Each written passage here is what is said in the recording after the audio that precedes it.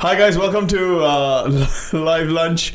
Series finale. Live Lunch always starts. So we've had like a really intense conversation, and then bang, we go live on Live Lunch. Yeah. We shouldn't have these conversations 2 minutes before. You're like tired. Sophie and I are motivated by that. That's our warm up. I'm like, we're good to go now. Well, I'm not tired, but I mean I'm still in that frame of thinking. Anyway, welcome to another episode of Live Lunch. It is the last episode in this season of Live Lunch. We've been going through the book of James, called our preaching series Resilient. Now you may say, but hold on a second, you got one more preaching series on Resilient, and well done if you clock that. This Sunday is our last sermon on Resilient. The site leaders, not site leaders, but it's Stephen Dawson is preaching at New England and online, and there'll be other guys doing it at the various sites. But next week is the Easter holidays, so we've got 2 weeks of Easter. I thought you meant the next Sunday is like, and then on Easter Sunday we're going to talk about Easter. Yeah. Okay. Anyway, we're not around for the next 2 weeks of Easter, and then the wonderful Jess, who is the producer of the show, is on honeymoon. Wow. To Mexico. So in Jess's absence, who knows? Will we meander through another episode? Oh well, I don't know if we'll carry on. So stay tuned. We'll see.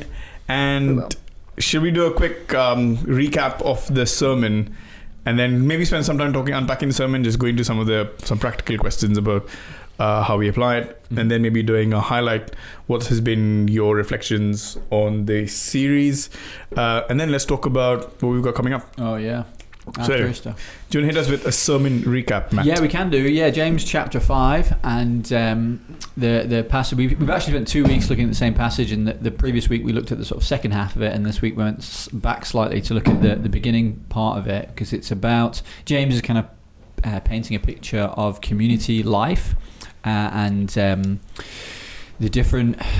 He's kind of showing that the church should be and can be and should be a place where people, the sufferer and the cheerful and all the sort of range of human experiences can come in and find a safe space, because we all come to God together. But also he gives some very practical and specific instruction about praying, the elders praying for those who are sick, and then secondly about us confessing our sins to one another, and it just comes with some great promises of healing and forgiveness, which is just the gospel, and wonderful. So we sort of unpacked that a little bit, and I think across all our sites there was lots of praying going on in response to it, including people coming forward, the elders praying for them and trying to be obedient to that scripture. So it was a good time. Have you had any good stories from? Well, yeah. I mean, at the Clarendon Centre site, I preached in the morning and then in the evening. And from the morning, there was someone who came forward and testified in the evening that they had, I think it was a shoulder problem. They couldn't raise their arm at all. It was a shoulder issue, and was immediately healed after being prayed for, and then came back in the evening to sort of say, hey. I've been healed, and then we had a couple of others who testified to having been healed in the last couple of weeks or so in Alpha context and other contexts as well, from various things. So God heals; He's working amongst us. It's really exciting. Great. Questions? So Sophie and I, you got some questions? Questions? Yes, yeah. I have a question. So, in the Great Bible... to have you on, by the way, Sophie. We didn't quite introduce you there. So cool. Sophie is one of our interns here at Emmanuel, and we are big fans of Sophie. And I have questions. And Sophie has questions. Yeah, she does. Okay, it says in the Bible that Jesus has paid the penalty for our sin.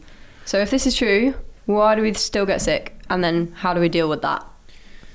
Yeah, Johan. Answer me. Why are we looking at me? I don't know, because you asked me to ask the questions, so I was... This is Live Lunch is also known as Ask Pastor Matt. I was directing it at you, but... That's okay. I think that is a great question, and a common question that comes up. And to be honest, you would even find sort of certain branches of Christianity that would be very front and center with these types of verses, and really emphasize the fact that because of the work of the cross, Jesus, He has purchased our healing, and therefore everyone, not just everyone should be, that everyone will be healed. I would say that is that's not quite right. Not because the scripture that people are referring to is not true, or that we shouldn't believe it, but to understand what it's referring to, I think we live in a time between the two comings of Jesus. Jesus has come to earth. He's walked on this earth, healed people, and we have the account of his life written down in the Bible. Died on the cross, rose again, ascended into heaven, and is coming back.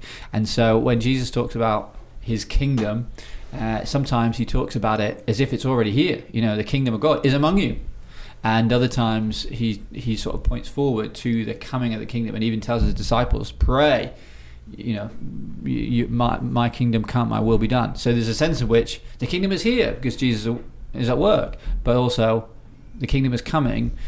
And I think that is a really important idea right the way through the Bible, especially in the New Testament. And it's when we understand that there is a now and a not yet, it can apply to all sorts of areas of the Christian life, and it helps us to understand lots of these different passages that can seem a little bit contradictory. And it's the same true for, James puts together forgiveness, and he also puts together healing in this. So Jesus has died on the cross for our sins, so our sin is paid for. But do we live completely sin-free life now? No, we don't, because there is still an element of this broken, sinful world that we live in, and even our broken, sinful physicality that we're bodies that we're still in. We are prone and susceptible to sin. But does it mean that Jesus has not paid for it all quite yet? No, he has, but we're not receiving the full blessing and benefit of that. But we will one day. So we've got some of that promise. In one sense, we've got all that promise because it is dealt with. It's finished. It's forgiven. We don't need to, as I was saying on Sunday, we don't need to live in a sense of slavery and like, does God forgive? Has he forgiven me or not? No, he has.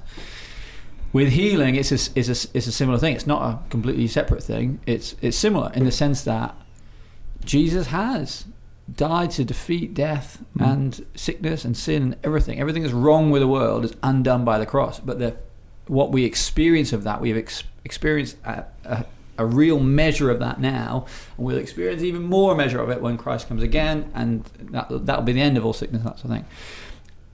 And that makes sense of the Lord's Prayer, where Jesus said, pray your kingdom come, bringing something of the kingdom into the now, and more and more and more of it as we pray and as people get healed. So when people get healed now, it's a demonstration of the kingdom. This is a long explanation, but it's an important one to us to get this sort of big picture understanding. It helps us in an example that we can expect being healed. We should pray for people being healed, but also that sometimes people are not healed, and also sickness is still. Everyone who gets healed now will one day die.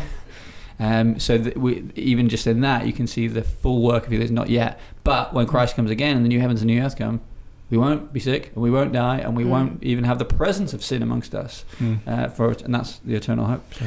It does make sense for, even though it's hard to acknowledge this, that it is appropriate and almost right that all our prayers are unanswered, including prayers for illness, as noble as any of those prayers might be, because it doesn't say that God is not a good God. I guess it protects us from treating God like a vending machine. And I know, and I'm saying this from experience, and I think if we did dig deeper, if we found that everything we asked for we were receiving exactly when and how we asked for, it would become more of a servant kind of relationship, master servant kind of relationship. But we treat God as our servant, make this happen for me, rather than a father and a child relationship. But I guess it's really easy to say that. That does come with wait a second. There's pain, because especially if you're dealing with long-term illness yourself, or if there's a loved one that you've been praying for regularly who hasn't been healed, it's really painful. Like, why must I be the guinea pig for, or the one that has to have received unanswered prayer? What would you say to somebody like that? I think it's really important, because it is really tough, and I don't think there's no pastor's words that are gonna, in one sense, not make it tough. I think sometimes we even unthinkingly can associate God's love with God's action all the time, and I think that can get us into trouble sometimes. Sometimes it's understandable when we're praying for something and something doesn't happen, whether it could be anything, but including healing. We can think, oh, does God really love me? We sort of box God in and say, if God really loved me, he would do this right now in the way that I want. But even that idea of saying God's love looks like this, that's not helpful to us, because the Bible doesn't do that. When we want to see, does God love me? Is God for me? Look in the scripture, look in the promises. He's died for our sin. He has shown us his love for us in Christ. It's not because we've got healed in this moment, or it's not because he's answered these certain prayers. Not like all of God's answers to prayer is by grace. None of us deserve it. It's out of who he is and his sovereign work. And so to think, oh, God's healed that person but he's not healed me, therefore he loves them more than... No, he loves us in Christ. And it's frustrating, it's gutting, it's difficult, and sometimes people have prayed for years for stuff and not seen the healing or not seen the breakthrough that they wanted. And I think we don't always know this, in this side of eternity. We were chatting about this, Sophie. I don't know if this jogs your memory whilst I talk about this. Is the verses are almost like, if you pray faithfully, you will be healed. So it's James 5:15 says basically, if we pray in faith, people will be healed. But that doesn't always happen. So essentially the question was like, if we pray faithfully, why don't people get healed? And that's exactly what Matt was just talking about. Is like, we don't necessarily know. But what we do know is that our healing is not dependent on either our works, nor is it dependent on how much God loves us. Because like probably one of the most famous verses in the Bible, for God so loved the world that he sent Jesus to come die for us, to forgive us. He sent Jesus to do miracles and everything else as well, but the main purpose of Jesus coming was to forgive us of all our sin. And in the parable of the paralyzed man, actual story of the paralyzed man, probably a parable as well somewhere in there. He says that your sins are forgiven, get up and walk. The important part is not necessarily that we are healed, but that we are forgiven, and that relationship between God and ourselves is restored, and that actually we can have that relationship through Jesus. So, Superb. Brilliant. Thanks, Sophie. I mean, for both of you, when you read verses in the Bible like this, where it does allude to, if you do this could happen, and then the experience it doesn't happen. If faith to move a mountain, I don't know anybody who's moved a physical mountain in prayer or by faith. But there's how do you read verses like this and live a life of faith and live a life of making big asks and making big prayers, when sometimes the experience is like, well, that's not how I've experienced it to be.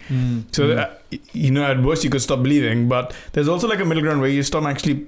Maybe people don't pray for people because you're like, well, I've not seen anybody get healed, so I don't know how to receive this bit of scripture. What would you say to somebody like that? I think it's tough and it's confusing sometimes, and sometimes there's definite tensions in scripture on this point. And I think even what we're reflecting last week as well, the sense of the mystery of prayer as well. God's sovereign, God can do but at the same time he invites us to pray, not just pray but be persistent, but to wrestle, that sort of thing. So it's like our working and our faith and our praying and God's sovereign hand, it's a tension. And I think when there is tensions like that, our probably sinful temptation is to be like, I'll be passive. If I don't completely understand this, I will just be passive, and then it's not on me, and I've not seen anyone, so this can't be true, or it can't, maybe it's not really relevant to now, or that sort of thing. And that's always the question of faith. Like, if the word challenges us, are we going to say, well, that's just too big, that's too radical, that's too much, so I'm just going to be passive? Or the faith response is, I don't quite understand it, but Christ has sent us out to pray and to seek and to share the gospel and to pray. And you speak to people who, this is not particularly my story. I wish it was, but you speak to people who have grown loads particularly in this area of praying for healing. So often, what they would say is that they just had to take on faith and do it out of obedience, and often for years didn't really see much answer. Like God wasn't really doing anything. But God took them through that season so that they would learn, okay, it's not about the results, it's about obedience. And actually, they're not going to base how they live on their own experience. They're going to base it on what God says in His Word and what they believe of who He is. And actually, they've gone through that season and into a season of tremendous fruitfulness in praying for healing and seeing many people healed. But it's like God, we see that time to time. God sometimes takes us through the obscurity and the wilderness. And what's God doing? But it's like the faithfulness and the fruits and faithfulness there. And God uses in the future. And so that I think anyone who has seen lots of healing and prayer probably have also been through seasons where they've prayed and not seen it, but continue to press through. And that's a testimony to actually obedience. Yeah. Tuning back, I think you were superb with I like how we should not want you to ignore this, but the whole link between sin and sickness is huge. It's a very complicated part to navigate, because how do you know what sickness is caused by sin? There's a whole range of questions. What's the place of medicine and doctors and forgiveness? So I don't think you are advocating for ignore the medicine and the doctors and you pray for sickness. I don't think that's what they said. I was writing down questions as you were preaching to say I need to ask you a live lunch. Then you answered them. So I think I'd recommend it if you do have any questions on the link between sin and sickness, just listen to the preach. Is there anything else you want to cover on that? Well, I think it was interesting, as I say, someone testified Sunday night, and I won't go into the detail of their story, but what they said is, they had a physical problem, and they also, in that moment, realised God, it was a sin of, it was a sin of omission, something they hadn't been doing. And actually, they felt both convicted in the moment of that, but also God brought that healing. So there was a connection in there. I think with these things, it's tempting to be like, no, there's no connection there.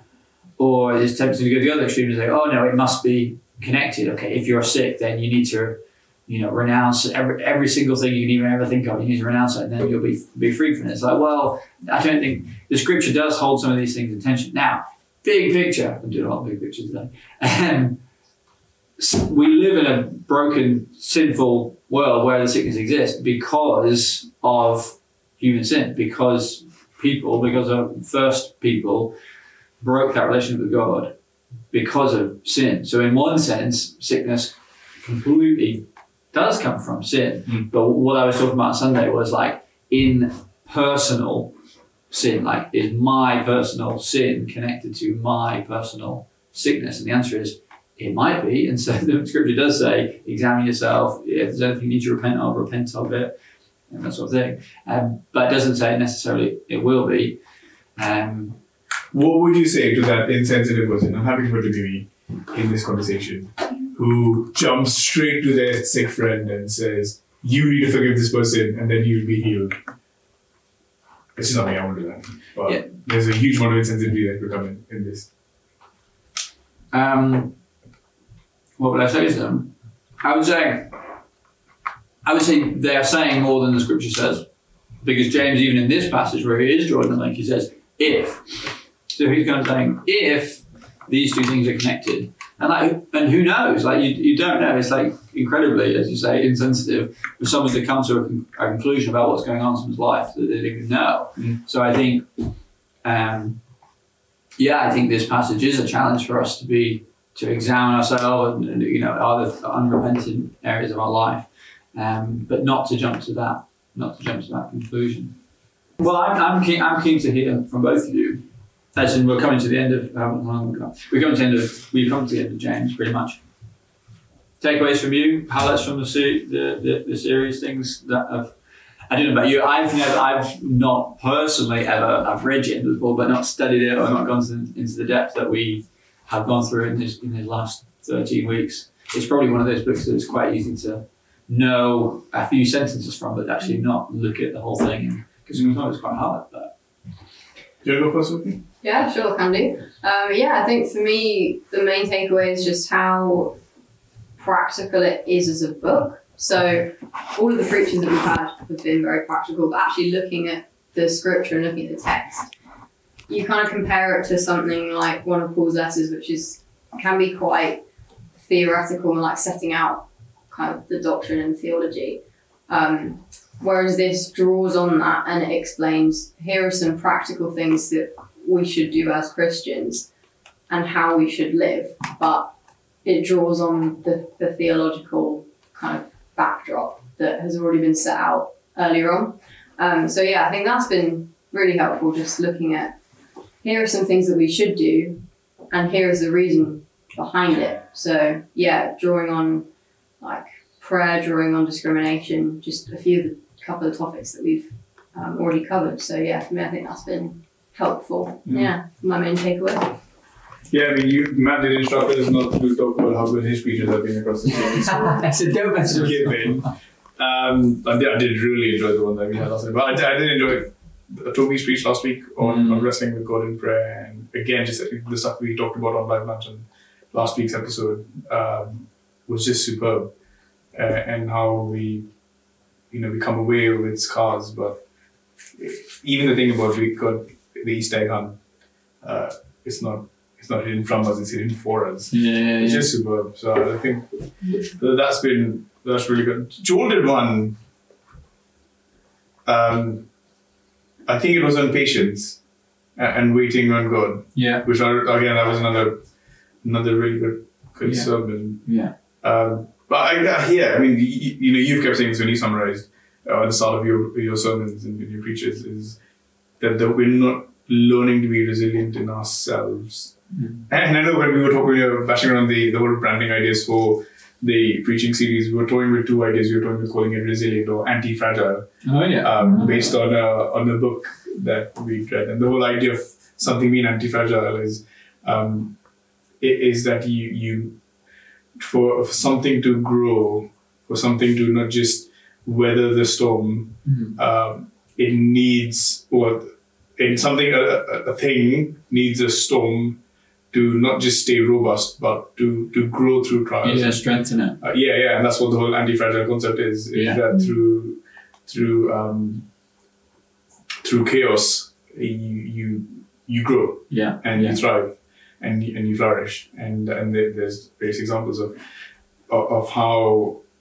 Yeah, so it's less about you staying robust. And then we did land on resilient because we did want to, but how through the batterings that we're going through at the moment, coming out of the pandemic, but also huge economic uncertainty.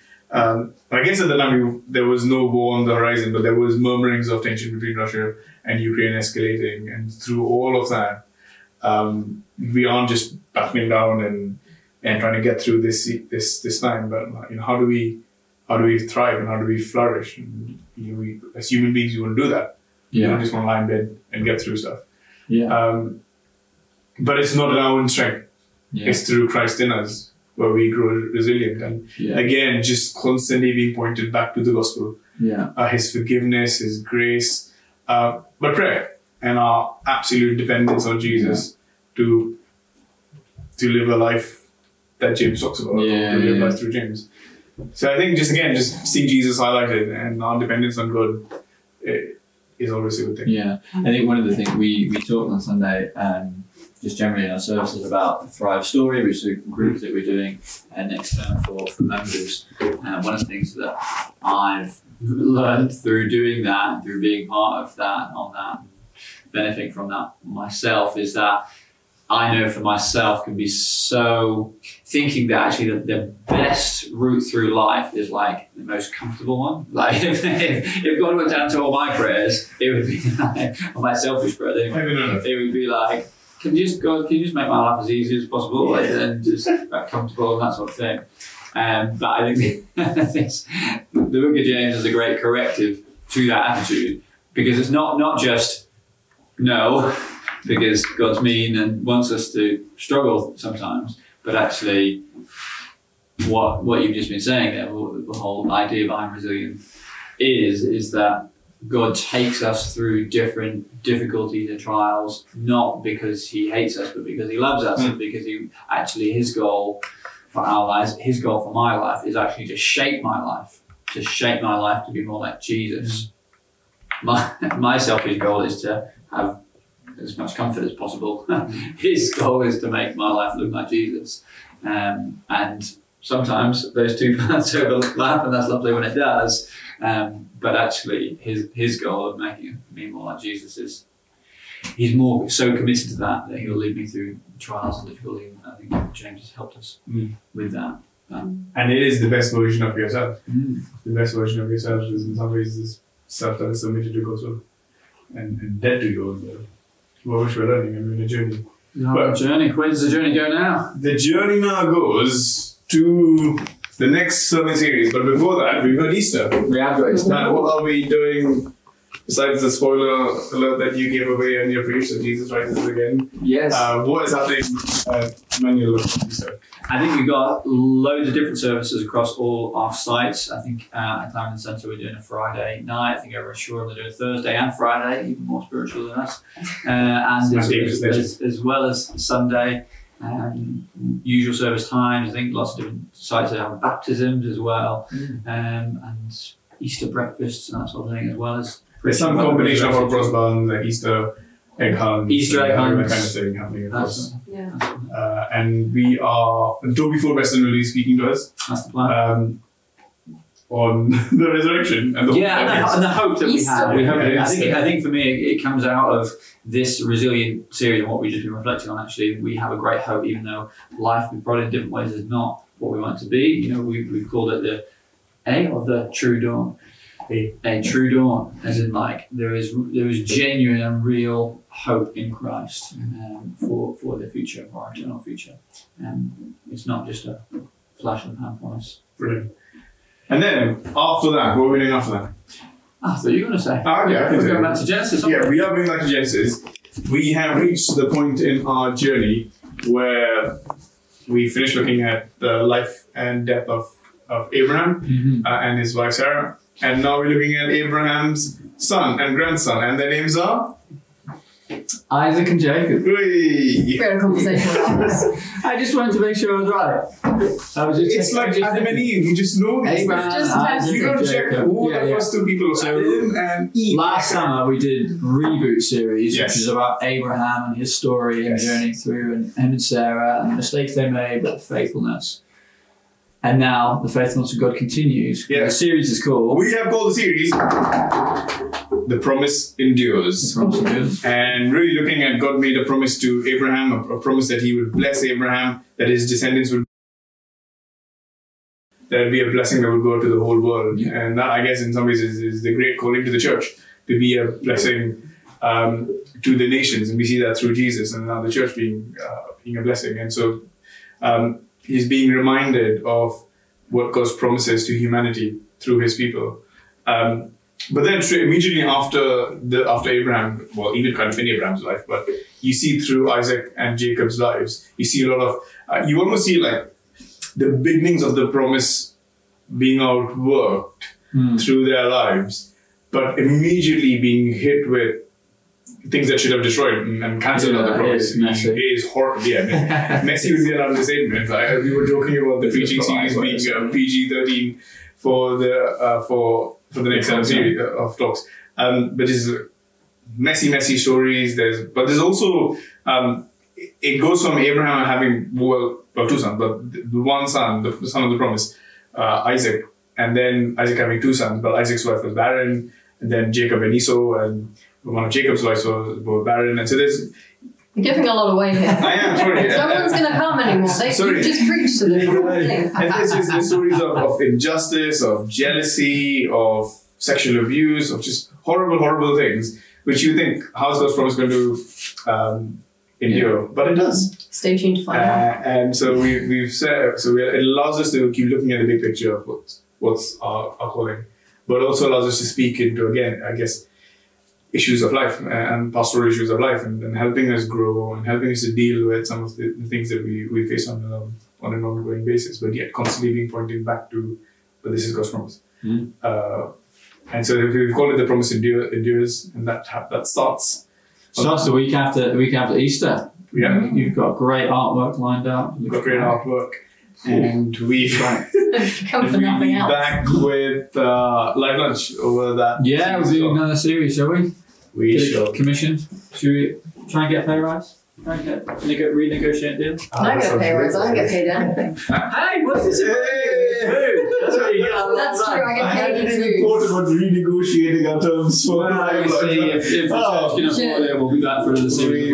Thank you so much for joining us. Thank you to Jess, our wonderful producer, all our guests who we've had this season, Toby, Christine, the wonderful Sophie, who wasn't there? We had those people. Leanne. Stephen came in all the time. Matt Davis has been here. Yeah. All the people whose names we can't remember. Yeah. Thank you to them. Thank you. And thank you, Live Lunch, Deliveroo for sponsoring the episode. Thank you. See you later. See you soon. Bye-bye.